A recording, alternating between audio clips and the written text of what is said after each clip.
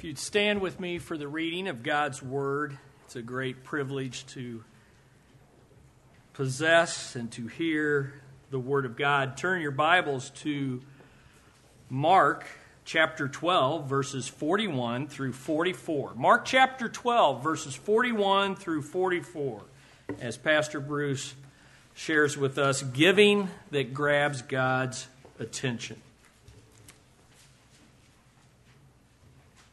Now Jesus sat opposite the treasury and saw how the people put money into the treasury. And many who were rich put in much. Then one poor widow came and threw in 2 mites, which make a quadrans. So he called his disciples to him and said to them, "Assuredly I say to you that this poor widow has put in more than all those who have given to the treasury. For they all put in out of their abundance, but she out of her poverty put in all that she had, her whole livelihood." Father, we thank you for your word and what it reveals about our hearts and about what you value and pay attention to. May we align our giving, our lives, our outlook to what you are about to share through the preaching of your word. And we expect to hear from you. In Jesus' name, amen.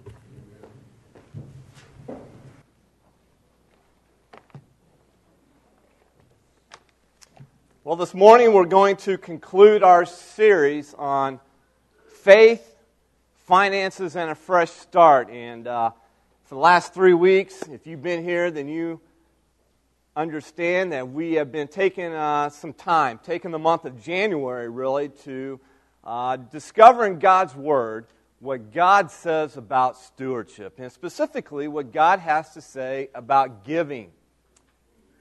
And today we want to conclude this series. But before we get into the message today, I want to make an announcement. As most of you know, we traditionally have taken up the offering, received the offering at the end of the service, and the ushers will come forward and they will use the offering plates and they will pass the offering plates row by row, working from the front to the back. And, this morning we're going to make a change in that system of how we receive the offering. I think what we will do is we will now take the offering plates and we'll put them on 4 tables throughout the auditorium, and for people to place their offering in it, which isn't that big a deal. A lot of churches will have offering boxes in their auditorium or throughout their buildings to do that. Our one caveat that I think we'll make a change with is we will assign ushers each week to stand at the offering plate and to watch how we give. To not only watch how we give, but to watch the amount that each person puts in. And this change will take effect immediately. Now, some of you are laughing. And if you thought I was serious, most of you would be thinking right now, you've got to be kidding me. Our pastor has lost his mind. I'm out of here. I'm not coming back. He's crazy. And the one reason why we would think that is because we would be offended at the thought of someone judging our giving. After all, that's an invasion of my privacy. Relax, we're not going to change how we receive the offering. You're okay. Wipe your brow. Take a big, deep breath. And yet, as you heard from our scripture reading this morning already from Chris, this is exactly what Jesus did. Kind of interesting. As the people gave their offerings in the temple there in Jerusalem, Jesus watched the people give. He not only watched, but he evaluated what they gave. He judged, if you will, what they gave. The Bible is clear that God is watching how we live. Some of you are familiar with the children's, the Sunday school song the children would sing. "Oh, be careful, little hands, what you do, for the Father up above is looking down in love, so be careful, little hands what you do. In other words, God sees everything. Nothing is hidden from our Heavenly Father. Now, I take great comfort in that thought. I hope you do as well. To know that no matter where I go in this life, no matter what I do, my Heavenly Father is watching over me. He's protecting me. He's caring for me. And yes, He's also evaluating my life. What a sobering thought. God pays attention to my life. That's a sobering thought. God pays attention to my life. This is the reason Jesus sat around the temple treasury watching the people give. Jesus was paying attention not only to their lives, but to their giving. And the first question we want to ask, it's our human nature to ask this question, is, well, why? Well, the answer is because God cares about our giving. Listen, giving matters to God. In fact, here's a question for us to ponder as we think about all this. The question's there in your notes. It's coming up on the screen. And the question is this: what difference would it make if you knew God was paying attention to not just your life, but God was paying attention to your giving? What difference would it make for you? Maybe a follow-up question is, would it make any difference? And if so, what difference would it make to know that God is paying attention to my life and to my giving specifically? Listen, as Jesus watches the people give their offering to God, He watches the wealthy give, but then something unusual grabs His attention. Jesus sees this poor widow give her last 2 coins to God.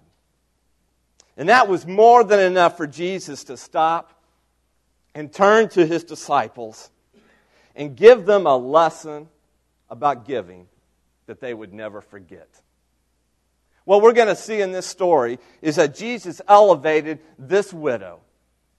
And He elevated her giving to teach us 3 truths about our own giving today. Let's look at them here this morning. 3 truths about our giving. The first truth that comes out of this story is that God pays attention to my giving. God pays attention to my giving. Now notice it again, what Jesus does in Mark chapter 12, verses 41 and 42. Now Jesus sat opposite the treasury and saw how the people put money into the treasury. And many who were rich put in much. Then one poor widow came and threw in 2 mites, which make a quadrans. Now the temple treasury was really just a place in the temple where the people gave their money. And there were 13 of these treasuries, or these boxes, where in the courtyard of the temple for the people to put their money into. In fact, there's a little picture of what the boxes may have looked like in that day and age. And on top of each of the treasury boxes was this trumpet or this funnel-shaped cone or maybe a copper bowl of some sort into which the people dropped their money, which then fell down through the funnel and into the treasury box. Now, as you can imagine, when you dropped your money into these metal funnels or these copper bowls, it was possible to make, a lot of noise with your coins. In fact, that's just what some of the Pharisees would do. It's what they wanted to do. The Pharisees would take whatever money they were going to give, and some of them would change it into the most number of coins possible. It'd be like taking your $5 bill and, oh no, I'm not going to give a $5 bill and drop it into the treasury temple. No, I'm going to go first before I come, and I'm going to change it into 20 quarters and then throw all 20 quarters into the treasury box. Why? So we can make a lot of noise. And people can see that I'm giving lots of money. And that's what some of the Pharisees would do. They'd come to the temple treasury, stand back, and toss their coins into the metal funnels, filling the courtyard with the sound of their gift. And all that racket would attract the attention of everyone, as you can imagine, and to the fact that they were making large contributions to the treasury. And so it's obvious they gave so they could be noticed, so they could be recognized. And Jesus certainly noticed them as well. He noticed how these people were giving as he sat and watched them toss their coins into the boxes. But why? Why is Jesus so interested in our giving? Why does God care so much about our giving even today? Well, it's been said that money talks. I'm sure we've heard that phrase before. Money talks. Money says a lot about people. I would suggest to you that our giving says even more about people. And so let me give you 3 reasons here why I believe God pays attention to our giving, why God cares about our giving. Number 1 is our giving represents who we really are as a person. It represents who we really are. Think about it. Money represents the fruit of who you are and what we do. We invest our time and our talents into a vocation with the hopes of making money. And how we give a portion of that money back to God says a lot about our heart. Jesus said in Matthew 6:21, a verse most of you have heard before, "For where your treasure is, there your heart will be also." So our giving represents who we really are. Number 2, another reason why I think God cares about our giving so much is our giving represents what we really value in life. Once we make our money, what we do with it speaks of what we really value in life. Do we value the eternal more than the earthly? More than the temporal? The way we spend money and the way we give money is a statement of what we really believe is truly important in this world. And so when we choose to give a portion of our money back to God, we are giving Him a part of who we are and what we think is important. A third reason why God cares so much about our giving is because our giving represents how much we really trust God. How much we really trust Him. When it's all said and done, our giving says a lot about our trust and His promises to meet our needs. When we give out of our surplus, it's easy to say, "Oh, I trust God." Sure, I trust God. But when we give, even when we don't have very much, it says a lot about how much we're willing to trust God. It says a lot about how much we're willing to trust what Jesus said in Matthew 6:33 when He says, "But seek first the kingdom of God and His righteousness, and all these things shall be added to you." So the first truth we learn about giving is that God cares about our giving. He cares so much about it, He pays attention to it. In fact, Jesus cares so much that He watches. It's interesting, in verse 41, it says that Jesus sat next to the treasury box. And He saw how the people were giving. Now that word "saw" is exactly what you think it means. He literally saw with His eyes. The word is translated as "beheld." And it literally means Jesus gazed upon them as though He was watching a play at a theater. In other words, that means He watched deliberately and He watched carefully as the people gave. Jesus didn't just casually observe their giving. He was close enough to see who was giving and what they were giving. Jesus saw who gave much and who gave little. And that's how much Jesus cares about our giving. You see, our natural tendency is to think that what we do with our money is, well, my business. But it's obviously God's business as well. Because God pays attention to our giving. The second truth about our giving comes in the form of an object lesson from a poor widow who gave generously. This truth, number 2, we see that God pays attention not only to our giving, but He pays attention to the amount I give. As Jesus was watching the rich people give their large sums of money for attention and recognition, Jesus sat patiently, not saying a word. He just watched until He saw how much a poor widow gave. And that's when Jesus turns to the disciples and He begins to speak to them about the difference of giving much and giving little from God's perspective. Notice what He says now. It's kind of the lesson, if you will, that Jesus draws to His disciples, and now, 2,000 years later, He's drawing to us. Look what he says in verses 43 and 44. So he called his disciples to him and said to them, Assuredly I say to you that this poor widow has put in more than all those who have given to the treasury. For they all put in out of their abundance, but she out of her poverty put in all she had, her whole livelihood. Now, when it comes to the amount we give, please know three things here. First of all, understand God is aware of our circumstances in life. God is aware of our circumstances in life. In fact, Jesus is contrasting here something. The fact that the woman Jesus talks about was poor is very important to the story and to the lesson that he draws. You see, Jesus is contrasting the giving of this poor widow with the giving of the rich and the wealthy. The word poor indicates that she was essentially a pauper. She was a beggar, someone who had nothing, basically. And God was fully aware of the widow's financial circumstances. And God is aware of our financial circumstances from which we give and what it takes just to survive in this day and age. So many times we live and we go day to day, week to week, thinking, oh, God doesn't care about me. He doesn't know anything about me. He doesn't know about my circumstances in life, what I'm going through, what I'm feeling. He doesn't understand my financial situation. Folks, that's simply not true. God is aware of our circumstances in life. Now, what is amazing to me and what just jumps out in this story is that although this widow didn't have much, she didn't use that as an excuse for not giving to God. It's easy to think that because we are struggling financially, that God will excuse me then from giving.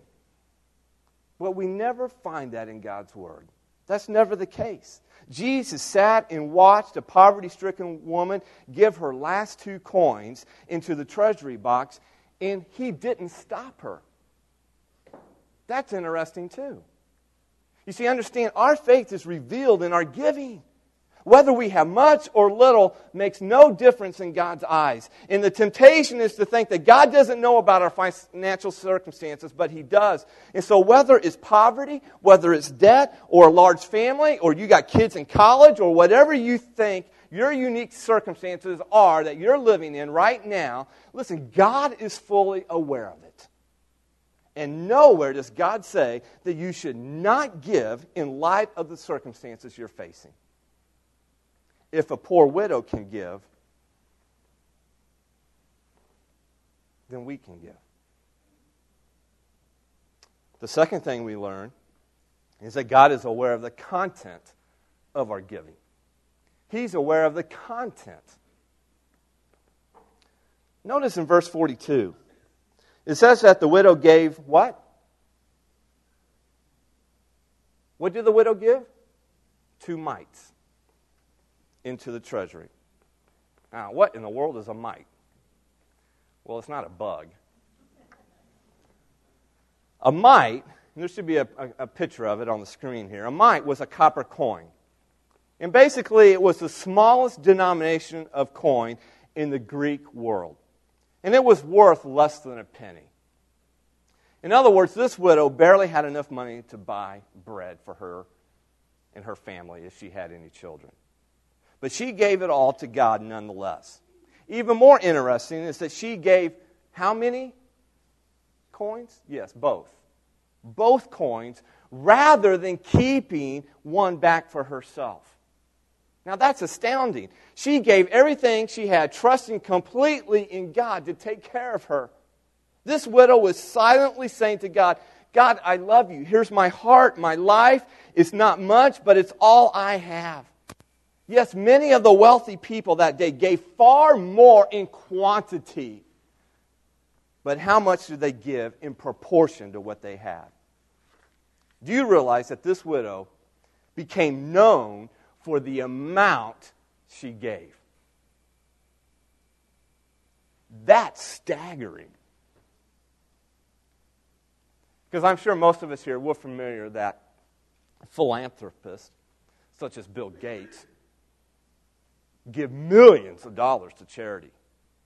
And it makes national news, makes the headlines. They'll have a little thing in the paper about it. It's the people who give a lot in our world that are known for their giving. Jesus reverses the tables here. This woman is known for her amount, and yet she only gave 2 mites. Most of us know the story as the widow's mite. And most of us know she gave 2 mites. Imagine if each of us were to be immortalized, like this woman, on the basis of how much or how little we gave to God. Again, our giving represents us. It represents our heart. It represents our faith in God. And that's the whole point of the object lesson Jesus gives His disciples. God pays attention to the amount we give because it represents our heart. We have a tendency to assume, I have so little. Surely God doesn't care about what I give. But God does care about the amount you give. In fact, God cares so much that He took notice of the small change that was given by this poor widow. The crowd in the temple, I can just imagine them. They had probably been oohing and awing over the rich who were giving and how much the wealthy were giving that day. And Jesus had remained unmoved by their giving.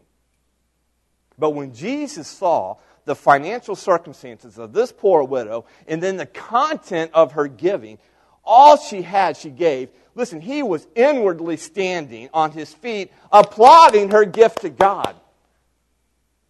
Why? Well, because the third thing we learn in the story, God is the one who makes the final calculation in our giving. He's the one who makes the final calculation. You can't help but notice that Jesus operates on a system of mathematics, well, let's admit it, is totally different than ours. As Jesus sat beside the treasury, watching the rich and the poor put money into the box, He tells His disciples something that just doesn't add up in the world's way of doing math. Look what He says in verse 43. Assuredly. In other words, Jesus is saying you can bank on this truth. You can take this truth all the way to the bank. Assuredly, I say to you that this poor widow has put in how much? More than all those who have given to the treasury. What?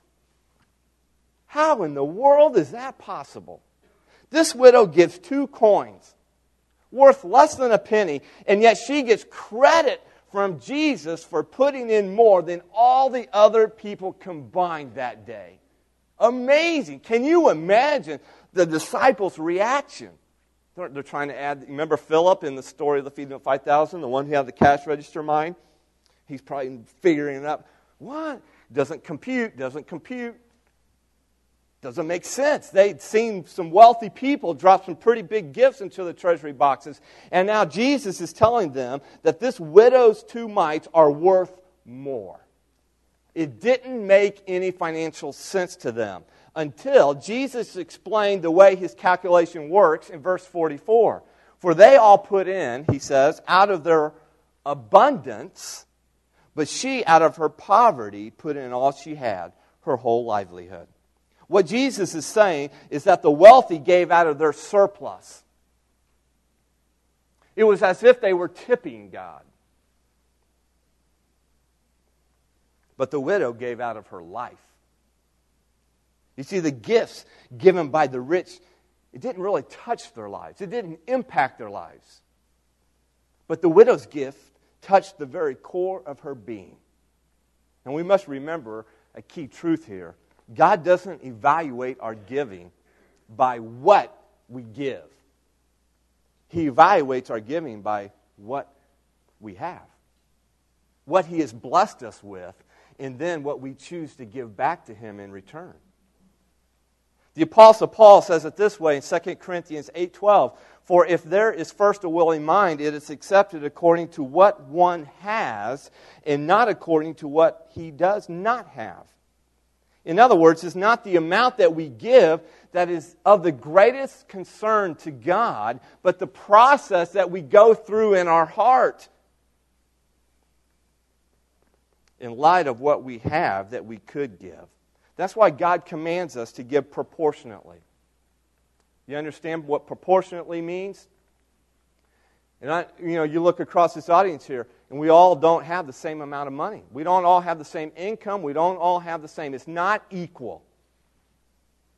And so in the New Testament, God comes and establishes, or Apostle Paul does, God through him, the proportional way of giving, percentage giving, in other words. Give proportionally to how God has blessed you. And that's why we find in 1 Corinthians 16:12, the Apostle Paul comes and he says, on the first day of the week, let each one of you lay something aside as God has prospered you. The third truth we learn from Jesus about our giving, the third truth is that God pays attention to my attitude as I give as well. He not only pays attention to my giving, and yes, God pays attention to the amount we give, but God also pays attention to our attitude as we give. And the rich gave with an attitude to be seen by others. Man, they gave out of self-recognition and self-promotion. But the widow gave with a totally different attitude here. She gave out of a heart of love for God. She gave humbly. She gave dependently upon God, trusting in Him to provide for her needs. In fact, let me just share with you briefly here 4 attitudes to embrace as we give to God as well. First of all, the first attitude, giving is not about problems, but priorities. So give faithfully. Give faithfully. Listen, what was the widow's problems? Oh, probably too numerous to talk about. We know she lost her husband. We know she's very poor. And yet her problems didn't stop her from giving to God. Why? Because this widow understood that giving is all about priorities. And it's the same in our lives as well. Listen, if we wait until we don't have any problems to start giving, well, let's be honest, we'll never start, right? Giving is a matter of priorities that flow out of a heart of love for God and His church. So give faithfully. Number 2, a second attitude, is giving is not about wealth. Giving is not about wealth, but willingness. So give generously. If giving was about wealth, well, this poor widow would have never given to God. But she understood giving is all about a willing heart and open hands. Let me ask you, if God said, wait until you can afford to give, how many of you would give? We all know the answer to that. Very few of us. If we wait until we can, quote, afford to give, we'll never give. That's like waiting to have kids until you can afford it. Right? I love what Jesus says, Paul says in 2 Corinthians 9:6. Now this I say, he who sows sparingly shall also reap sparingly. And he who sows bountifully shall also reap bountifully. The fact is, you can't afford not to give to God. It's in your best interest to give to God. So give generously. Number 3, a third attitude, giving is not about obligation. Rather, it's about opportunity. So give joyfully. This widow didn't see her giving as a duty to fulfill, but rather as an opportunity to honor God. And if your motive for giving to God is out of obligation, you're missing out on the joy of giving. That's why the Bible says in 2 Corinthians 9:7, so let each one of you, as he purposes in his heart, not grudgingly or of necessity give, but God loves a cheerful giver. Give joyfully. Number 4, the fourth attitude, giving is not about legalism. It's not about legalism. It's not something that you have to do. A list of do's and don'ts. Rather, it's about lordship. So give thankfully. Here's the bottom line. Giving is not a financial issue. Giving is a lordship issue. And when Jesus becomes Lord of your life, He becomes Lord over your giving as well. And you give not because you have to, but because you want to express your love for God. So give thankfully for all God has done for you through the sacrifice of His Son, Jesus Christ. Now, as we reflect back on the giving of this poor widow. A widow that Jesus elevates as an example for us.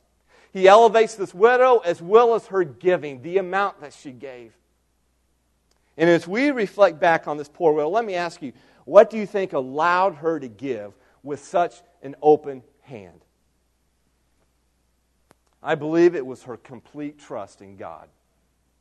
This widow was able to give everything she had because she knew God would care for her. People who, with an open hand in their giving, are people who have learned to completely trust God with their whole life. And perhaps if we were to examine our own hearts, we would find the reason we're sometimes reluctant to give is because we have yet to completely trust God with our lives. Listen, we're willing to trust God with our eternal souls. But are we willing to trust God with our earthly life, including our finances? When it comes right down to it, we either trust God to take care of us or we trust in our money. And which one you trust in will determine your level of giving as well as your level of blessing from God. Now, as we close here, or I should say before we close, I want you to, I've been speaking for 4 Sundays now on giving. And we've dived into God's Word here. And we've tried to discover what God says about giving. But I want you to hear the testimony of an individual in our church who has put this into practice. And I know many of you here this morning have done that. Many of you are faithful, consistent givers to God through His local church. And many of you have the same testimonies, or could. But this individual I've asked, so Jeff Ritt, I want you to come on up. And I've asked him just to share for a few minutes here how the truths of God's Word have impacted him and his family in their giving to God. Shelley and I face some uncertainties. With the bills piling up and just enough money to cover them, we decided to seek some advice from Pastor Bruce. After laying out the options we thought we had, he gave us another option, and that was to look at the Dave Ramsey Money Makeover. And he provided the book for us based on that we would read the book and take a look at it. So after we read the book, we realized that there was another option, and this option was for us. So through this, we created a budget which included giving a consistent percentage of our income to God. Over the last year and a half, we have been able to pay off approximately $10,000 worth of debt, fund an emergency fund and keep it funded, as well as even increase our giving. In the beginning, we weren't sure about the situation. We couldn't pray that God would take our situation away because it was our own mistake that we were there. Instead, we began to pray that God would help us make better choices and give us wisdom to make better decisions. He just did that. You see, all this would not have been possible without faith. As we started to begin this process, Shelley started keeping a record of all the blessings that God had provided for us and all the things that He was doing. So far, it's 2 pages long and it's still growing. It's exciting to see how God provides and meets our needs when we remain faithful in Him. And the 2 things that I personally have learned, and Shelley has, is the first one is no one can outgive God. When I see what God is doing and how He provides, it makes us want to give more. And the second thing is, without faith, we were fighting an impossible battle. But with faith, we know all things are possible. Thank you.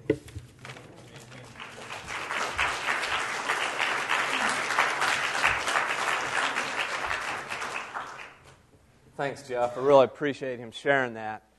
And I still remember the day he called me up and we met down here at Panera.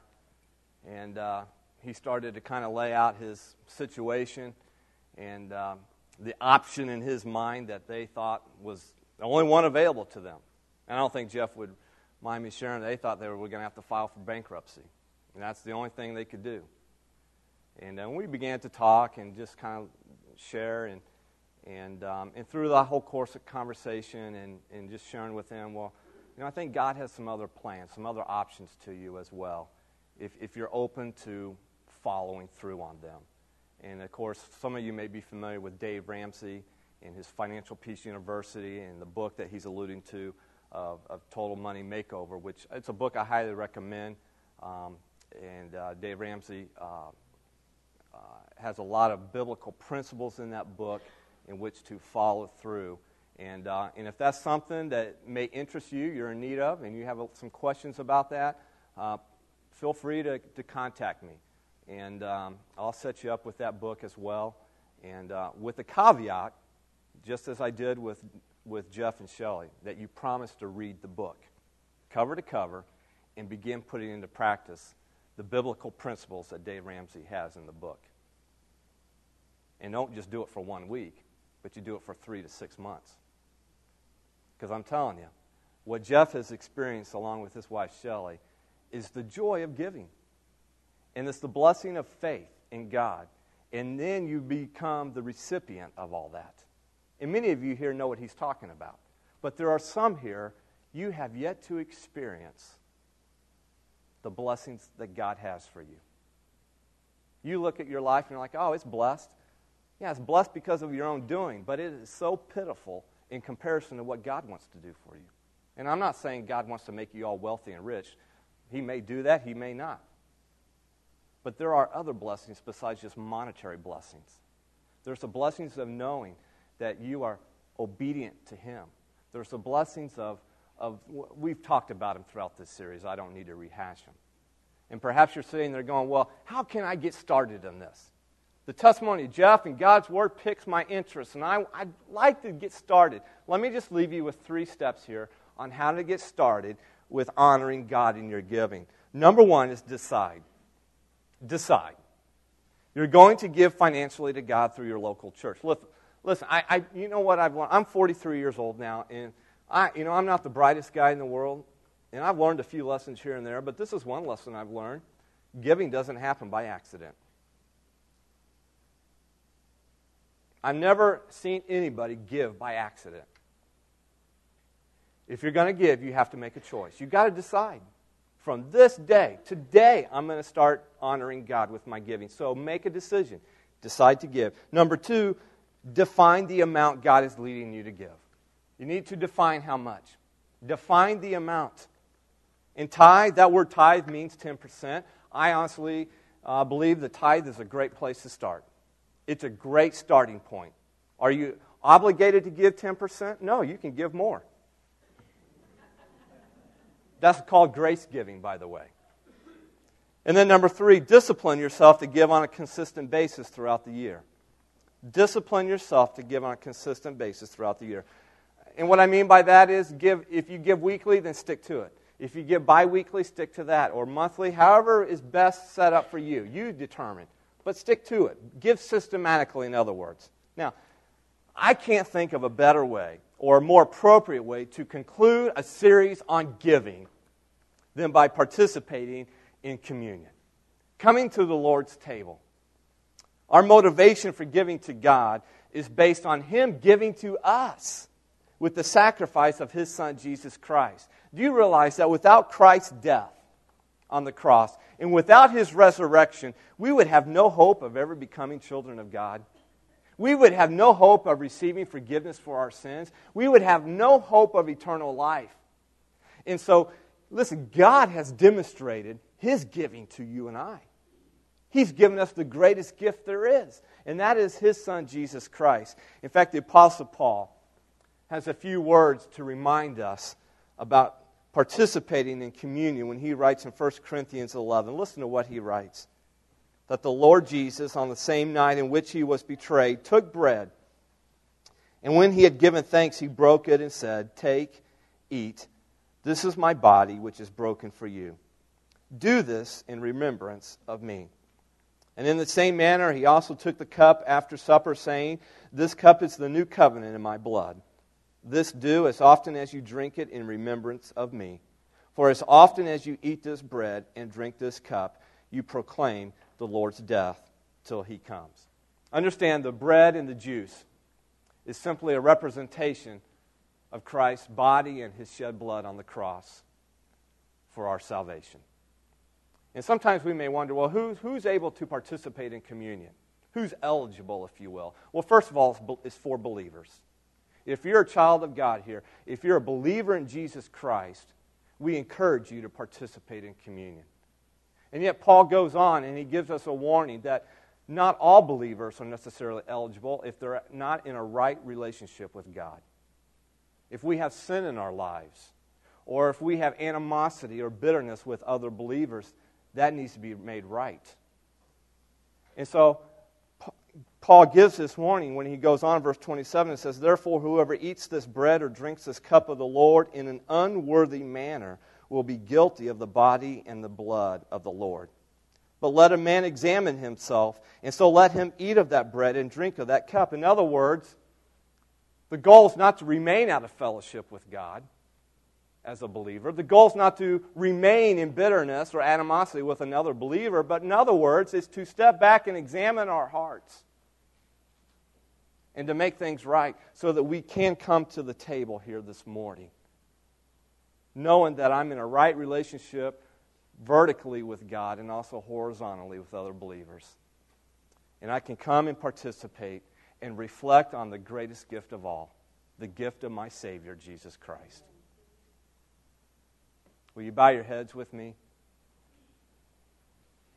And as we come and prepare for communion, I'm going to ask the musicians to come as well. And during this time, if you need to, make things right between you and God or even another person. After I pray, the servers will come and we'll pass out the bread and the juice row by row. As soon as you receive it, you're welcome to take it. And then just as you're waiting, sit there silently, perhaps even give a prayer of thanksgiving, dedicating your life even to God. Lord, we come to you this morning, and I thank you for your word and the truths that it contains about stewardship and giving. And Lord, I pray that we would put our faith in you, our trust in you when it comes to our finances.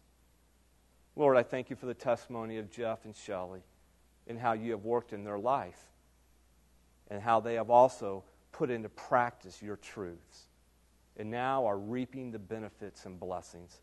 Lord, I pray that for all of us. May you extend your grace as you have already. Lord, we also come with thankful hearts to your table, recognizing that your sacrifice is what makes all this possible.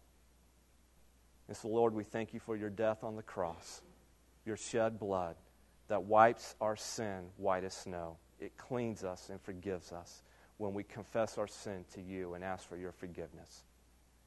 And Lord, we thank you for your resurrection. And we look forward to the day when you return. And until then, we live lives honoring to you. We pray these things in your name. Amen.